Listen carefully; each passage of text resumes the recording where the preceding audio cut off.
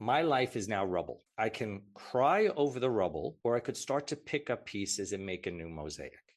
What I realized, to build that mosaic, I had to confront a bunch of different things, which now I've created into the acronym of grief.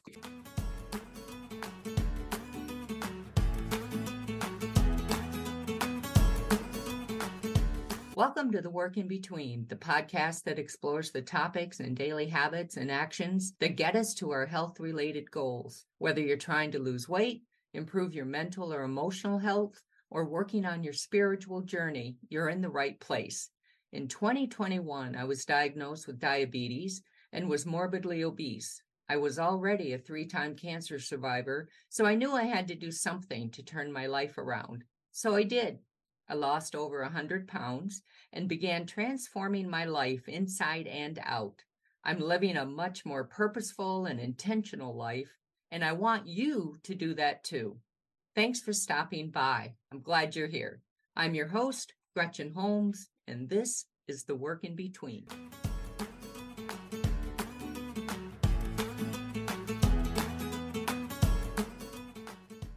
When I was creating my podcast, I knew I wanted to focus on more than just physical health or weight loss. I wanted to explore all aspects of health, mental, emotional, spiritual, and physical, because it's all connected. Today's subject, grief, is very much a part of all of our lives. When I started this podcast, I was still having a lot of trouble working through my grief, having lost my brother Eric, which meant now my mom, my dad, and both of my brothers were now gone. However, since then, I've realized that I have choices and the power to decide how I wanted to move forward. I found out I could rewrite my story. All of us have experienced grief in some capacity, whether it's the loss of a loved one or a dear friend, or losing a job or a friendship. We've been there, or you may be there right now. Wherever you are in your process, it's yours. Despite all of the pressure to move on or get past it, grief is something that is a very personal journey, and it takes the time it takes to adjust, to learn how to move forward, to find our way in order to find out what is on the other side of our grief. We all know the pain, the loss, and the sorrow, but what else might be there? What if we can use it as a catalyst for change, for reevaluating and reimagining our lives to create a more intention-filled life? That's what we're talking about on today's show. My guest is Robert Pardi, a life coach and author. Rob is one of those rare individuals who embraces change and lives by a philosophy he calls possibility in action. After experiencing the devastating loss of his young wife to metastatic breast cancer, Robert reimagined his life and left the world of finance to share the many lessons he learned throughout his life's journey. Those lessons included intentionally crafting the next chapter of his life by dismantling limiting beliefs, interrupting habitual thinking, understanding the story he wanted to look back on, and realizing that taking chances is where all our power lies. And you can read more about Robert and his work at www.robertpardi.com. Welcome to the show, Robert. Gretchen, I am absolutely so thrilled to be here. You already captured me with your work that I already know, but the whole call out about you had a choice from the very beginning that's it right there. Having the awareness that we do. Sometimes it seems really hard to make that choice, but it's there. So I am thrilled to be part of your show. Thank you. I started this whole physical transformation, and I don't think you can really truly transform unless you are focusing on all aspects, the inside, the outside, whatever pieces we have to look at. And one of the things that struck me as a 3-time cancer survivor, having lost my entire nuclear family, getting through diabetes, losing all the weight, was, all right, I got to do something with this. I can't have survived all of this and then just carry on like I always have. There had to be a reason that all of those things happened and I am still here. And it started to catapult me into a lot of what you talk about, which is living a much more intentional life and rewriting the life that you want. So I started to figure out how to recapture that power. And part of that is because of you. That's why partly I'm so excited to talk about it. Let's get started. You lost your wife at a young age to cancer, which you document in, I must say, a beautifully written book, Chasing Life. I highly recommend this book. I read it in 2 days. Oh, wow. I have goosebumps just because that means a lot to me. Cancer changes everyone's life, including our loved ones. I'm curious, how did it change yours? Wow. That is a question we could spend hours and hours talking about. But when I look at the journey with Desiree, what I say is really it's a story of one person evolving, which was my wife. And it was my awakening. What I mean by awakening is I lived a life, and I'm going to go way back here. So I grew up with an abusive alcoholic dad. For me, at that time, action came from anger and propelled me forward. I pursued investment banking because as the child, in my mind, the only thing that would ever save me was to have a lot of money. Meeting Desiree, one, just because she was such a spectacular young woman when I met her, but she evolved into this just incredible person. Being with her, I learned about the power of love, of course, but I also realized what purpose really meant. This is my own personal definition.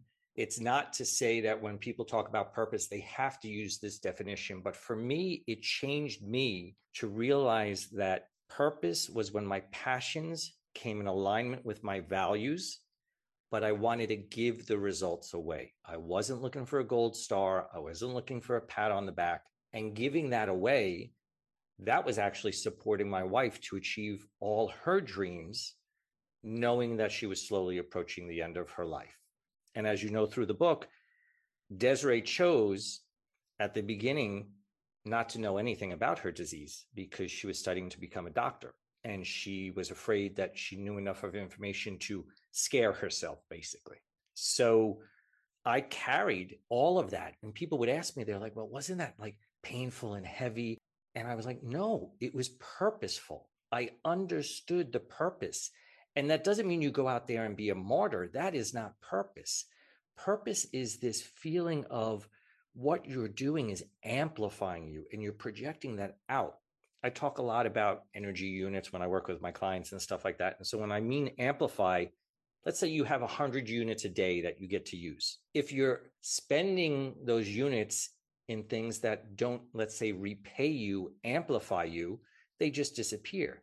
But if you put 1 unit in and you get 1.5 back, you're amplified. That's flow. It completely changed my perspective of everything. It also allowed me to understand really what being in a partnership for a relationship meant. That was something I didn't see, of course, with my parents. It was something that Desiree and I, we realized that we built a third entity, which was the relationship. It required both of us to continue to invest in that relationship. So that's what supported both of us through all the ups and downs, because what we learned and the perspective shift was we're all going to face some sort of adversity in our life. It's just part of the journey we're on. And you've survived cancer 3 times. You were diagnosed with diabetes.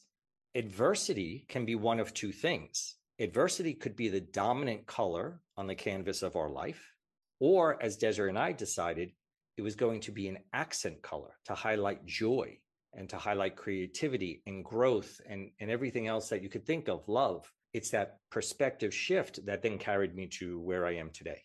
I love how you and Desiree did something that I think a lot of us have trouble doing in the midst of being diagnosed or navigating a terminal disease, even though at first you may not know that's what it is. But the fact that you guys were able to be so present instead of spending the entire time wringing your hands, going, what if, oh my gosh, this is the worst thing ever. And it's a horrible thing. Don't get me wrong, but then you miss out on all the moments that you still have.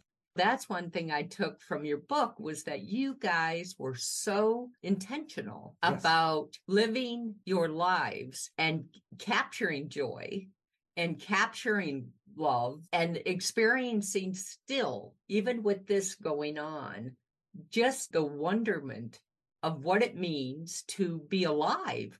And you guys captured that with such childlike spirit and eyes. It just made my heart feel good. When we get bad news, when we find out, and I was stage 4 at one point with thyroid cancer, you have choices. Either you can sit in your room and just turn off the lights, or you can still engage, still create memories. That is so pervasive throughout your story. And I just love that. You used the exact word, and it's where I learned to live and I refuse to let anything take me out of it, is in wonderment. Regardless of what's going on, and this is very hard to hear when someone's in the midst of something, this is all wondrous around us. We have to sort of, if you think of a car and the windshield wipers, right? We have to clean the windshield and start to see that again. The idea of being present and it being a choice. One of the things that I realized very early on, because I was sort of the bearer of information, was, and it is a Stoic philosophy, so it's not something I created, it was what was under my control. I couldn't control that final outcome. And the scary thing is, and this is a phrase that when I say it, it's shocking to people, but I like to say it because it's shocking. We all have a terminal disease because there's a final terminal that this train stops at. And sometimes it's only until we get the paper from the doctor that we wake up. But what I realized is there were so many things out of my control. I would have loved to cure the cancer. I had dreams of being Superman, and I would keep hitting my stomach on the asphalt because I couldn't fly. I had all these crazy dreams. But what I realized is, you know what, that idea of hope, it's hope that today is the best day you can make it, not of some future outcome. And that's what changed everything for Desiree and I. Once we started to live in that daily, what could we do today?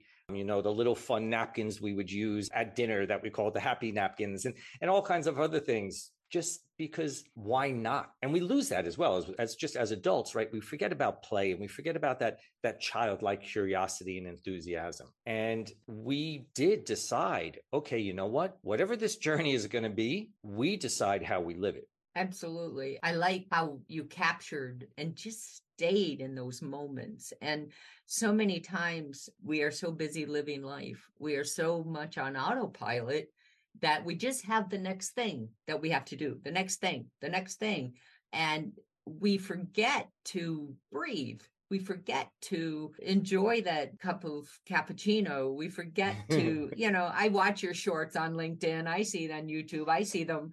But it's so true. I mean, I think we do tend to stop and watch things like rainbows because they're so magnificent, and sunrises and sunsets. But there are a million moments in between those sunrises and those sunsets. And how many of us at the end of the day even remember what we did, where we were, what we say, what we do? I don't know. I just spent 10 hours at work.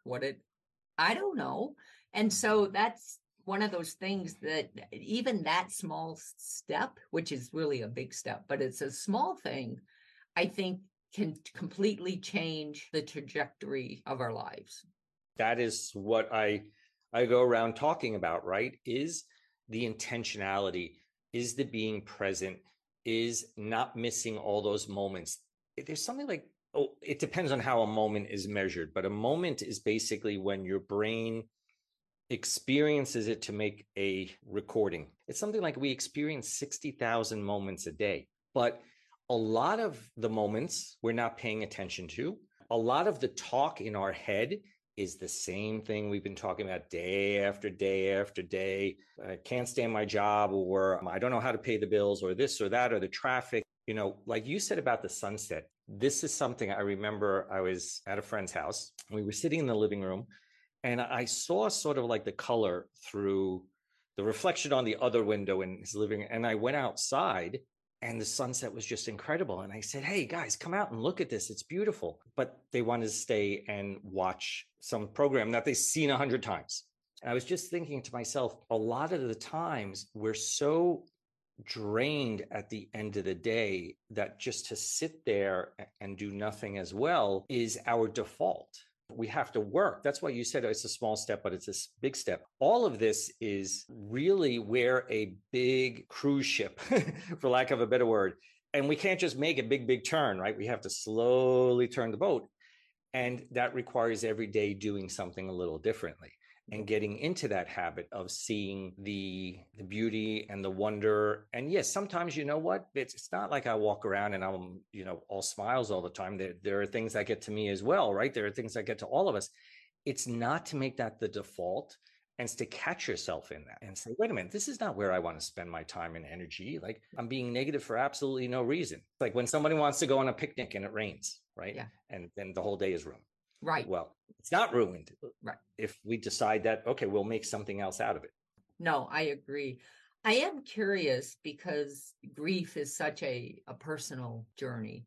Given how you guys approached the illness and just living in the moment, how did grief manifest for you after Desiree died?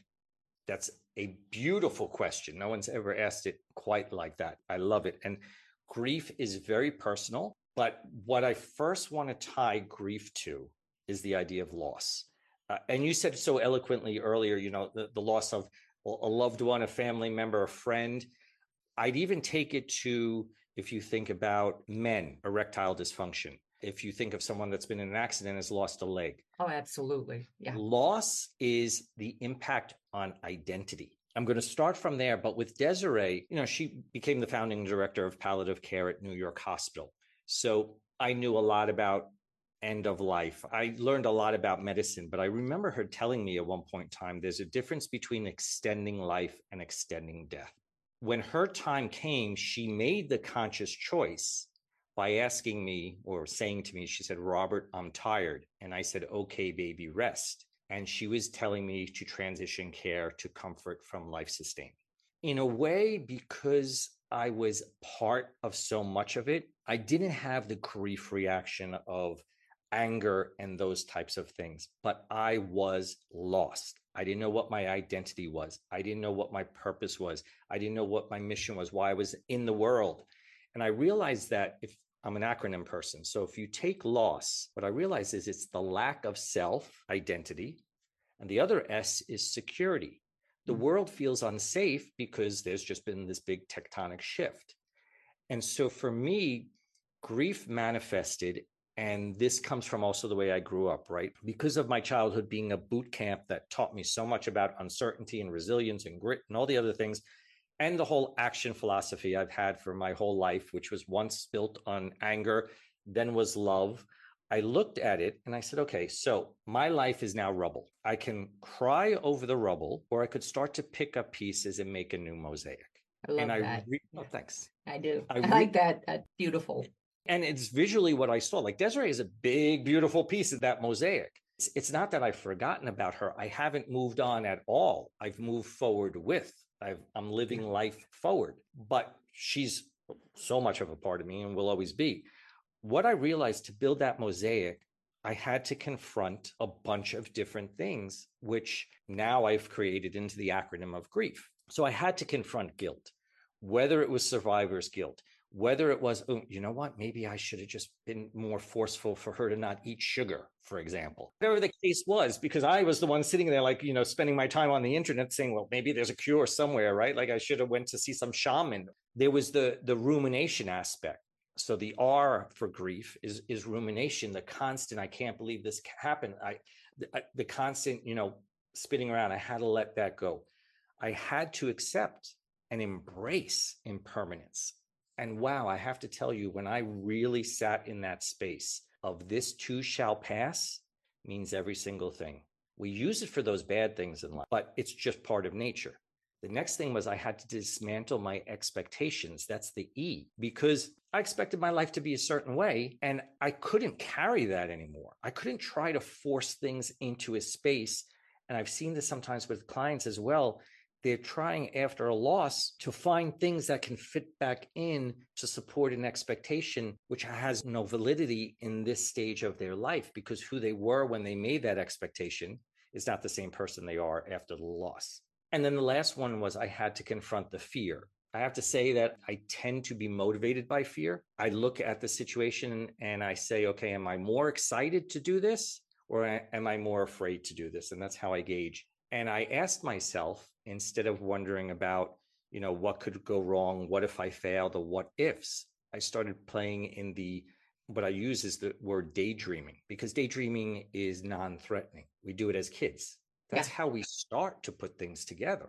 So I just started thinking about, who was it I lost? I lost Desiree. I also lost myself. What do I miss about the guy that was with Desiree? What I realized was I wound up becoming her life coach. And I was like, oh, so I'm going to change careers. Okay, what else would Robert want in this next stage of his life if he could do anything? I'd like to live in Italy. Okay, but I don't know anyone. I don't have a job. I don't speak the language. I don't have a place to live. That's okay. I'll figure it out. And this is where all the work comes from. Because for anyone listening to this, to really make changes, and you did this with the weight loss. You started imagining who that person would be. You started having faith in yourself to say, I can do this. And the thing is, we think we need to be so perfect with everything we lay out. But our entire life has always been course correcting. We just forget it. We're where we are and we think, oh, I just got here in a straight line. And oh, no way did any of us get here in a straight line. All of this is like a type of alchemy, because what happens is when you start to be rewarded by taking the chance than actually the outcome, you're empowered and you are aware of many more possibilities. I evaluated, just so anyone listening here, first of all, an 11-year journey with breast cancer is not cheap. There was no money left. My wife did not have life insurance because we were too young to think about that when she was diagnosed. I moved to Italy and I was teaching English for $8 an hour. I didn't sit there regretting or resenting that, because I was making an investment in my new life. That's where the empowerment comes from. I wasn't thinking, I'm a Columbia MBA, I should be making hundreds of thousands of dollars. I was thinking about, wow, I'm taking this chance to build a completely new life, and I'm going to learn Italian. I'm going to do this and I'm going to do that. And I have to make the investments, not sacrifices. The grief journey for me led me through this process of basically, again, that idea of a mosaic is, what do I want my life to look like? I didn't choose to be here. If somebody said, if I gave you a magic wand and Desiree showed up tomorrow and I love her. Of course, that's what I wanted. That's out of my control. That's that whole stoic thing. But there's all this rubble here. And so I started to put all the pieces together, which led me to the books and led me to being a life coach. And it feels so fulfilling and so purposeful, because I used life instead of being used by life. And I know every time I'm doing the work I'm doing is because I chose that path. You've taken back all the power. I think many of us let life happen to us, and we are just constantly putting out fires. We're just going with wherever things take us because it's easier. It just is easier, right? And we can then not have to take responsibility for kind of where we are, because that's just where life took us, is where it took me. I didn't have any say. And, that's, as we all know, that's not true. We always have those choices. And I love how when we reframe how we are living our lives, we now feel empowered. We feel like we are an active participant in our own life versus a passive participant. You just hit the nail right on the head, is the active participant. And a lot of people, they'll worry about things. Worry is actually very passive because there's no action behind it, right? You're just worrying. We do have a tendency to play more of the passive role for whatever reason. And there are, we're having this deep conversation of two people that have transitioned through a lot of things. So some people listening to this might be like, but I don't understand, or I don't get it, or this is not applicable to me. Part of this whole, let's say, journey and unpacking all of this is the fact that it does come down to the choices. And sometimes the choices we need to make to change our lives may actually alienate us from some of the people that are around us, because they're used to us being a certain way. I lost friends because I did not conform to the story they needed me to be, to whether it was, I was supposed to be broken and they were going to take care of me, or, I would just go back into finance and I decide to do something else. So there are all these different levels, but the end of the game here is the fact that it is yours to craft. And again, that doesn't mean everything is rainbows and unicorns. Of course not. But being out there and being the sculptor, being the craftsperson, just building what you want is so, so empowering. For you to have lost that weight, you've taken on the identity of being a thin person, being a healthy person. That was something you had to construct. It would be nice if we had a light switch and we could just flip it and say it's all. And there are people that do that. There are people that one day to the next, they stop smoking, stop drinking, whatever the case is. Yeah. But it is all habitual. Everything we live, everybody listening right now, where you are right now has been practiced. Rob, I don't even know if thank you is the right word for the opportunity to sit and talk with you today. I really sincerely hope that we get to continue this conversation. I don't know, for maybe ever. I am going to hold you to that. A quick reminder that this podcast will be available on my website, GretchenHolmesPhD.com, as well as Apple Podcasts, Podbean, Spotify, and iHeartRadio. On my website, you'll find valuable resources and information along with previous podcasts. A quick reminder that this podcast will be available on my website, GretchenHolmesPhD.com, as well as Apple Podcasts, Podbean, Spotify, and iHeartRadio. On my website, you'll find valuable resources and information along with previous podcasts. Feel free to drop me a line if you'd like. I'd love to hear from you. And if you'd like to be a guest on the show, tell your story, you can do that there too. Finally, from me to you, remember to love and celebrate yourself now, today. Don't wait until you feel worthy. You already are. Loving yourself is the only way to good health. Until next time. Join us next time for part 2 of my conversation with Rob Pardi. The information on this podcast is not intended nor implied to be a substitute for professional medical advice.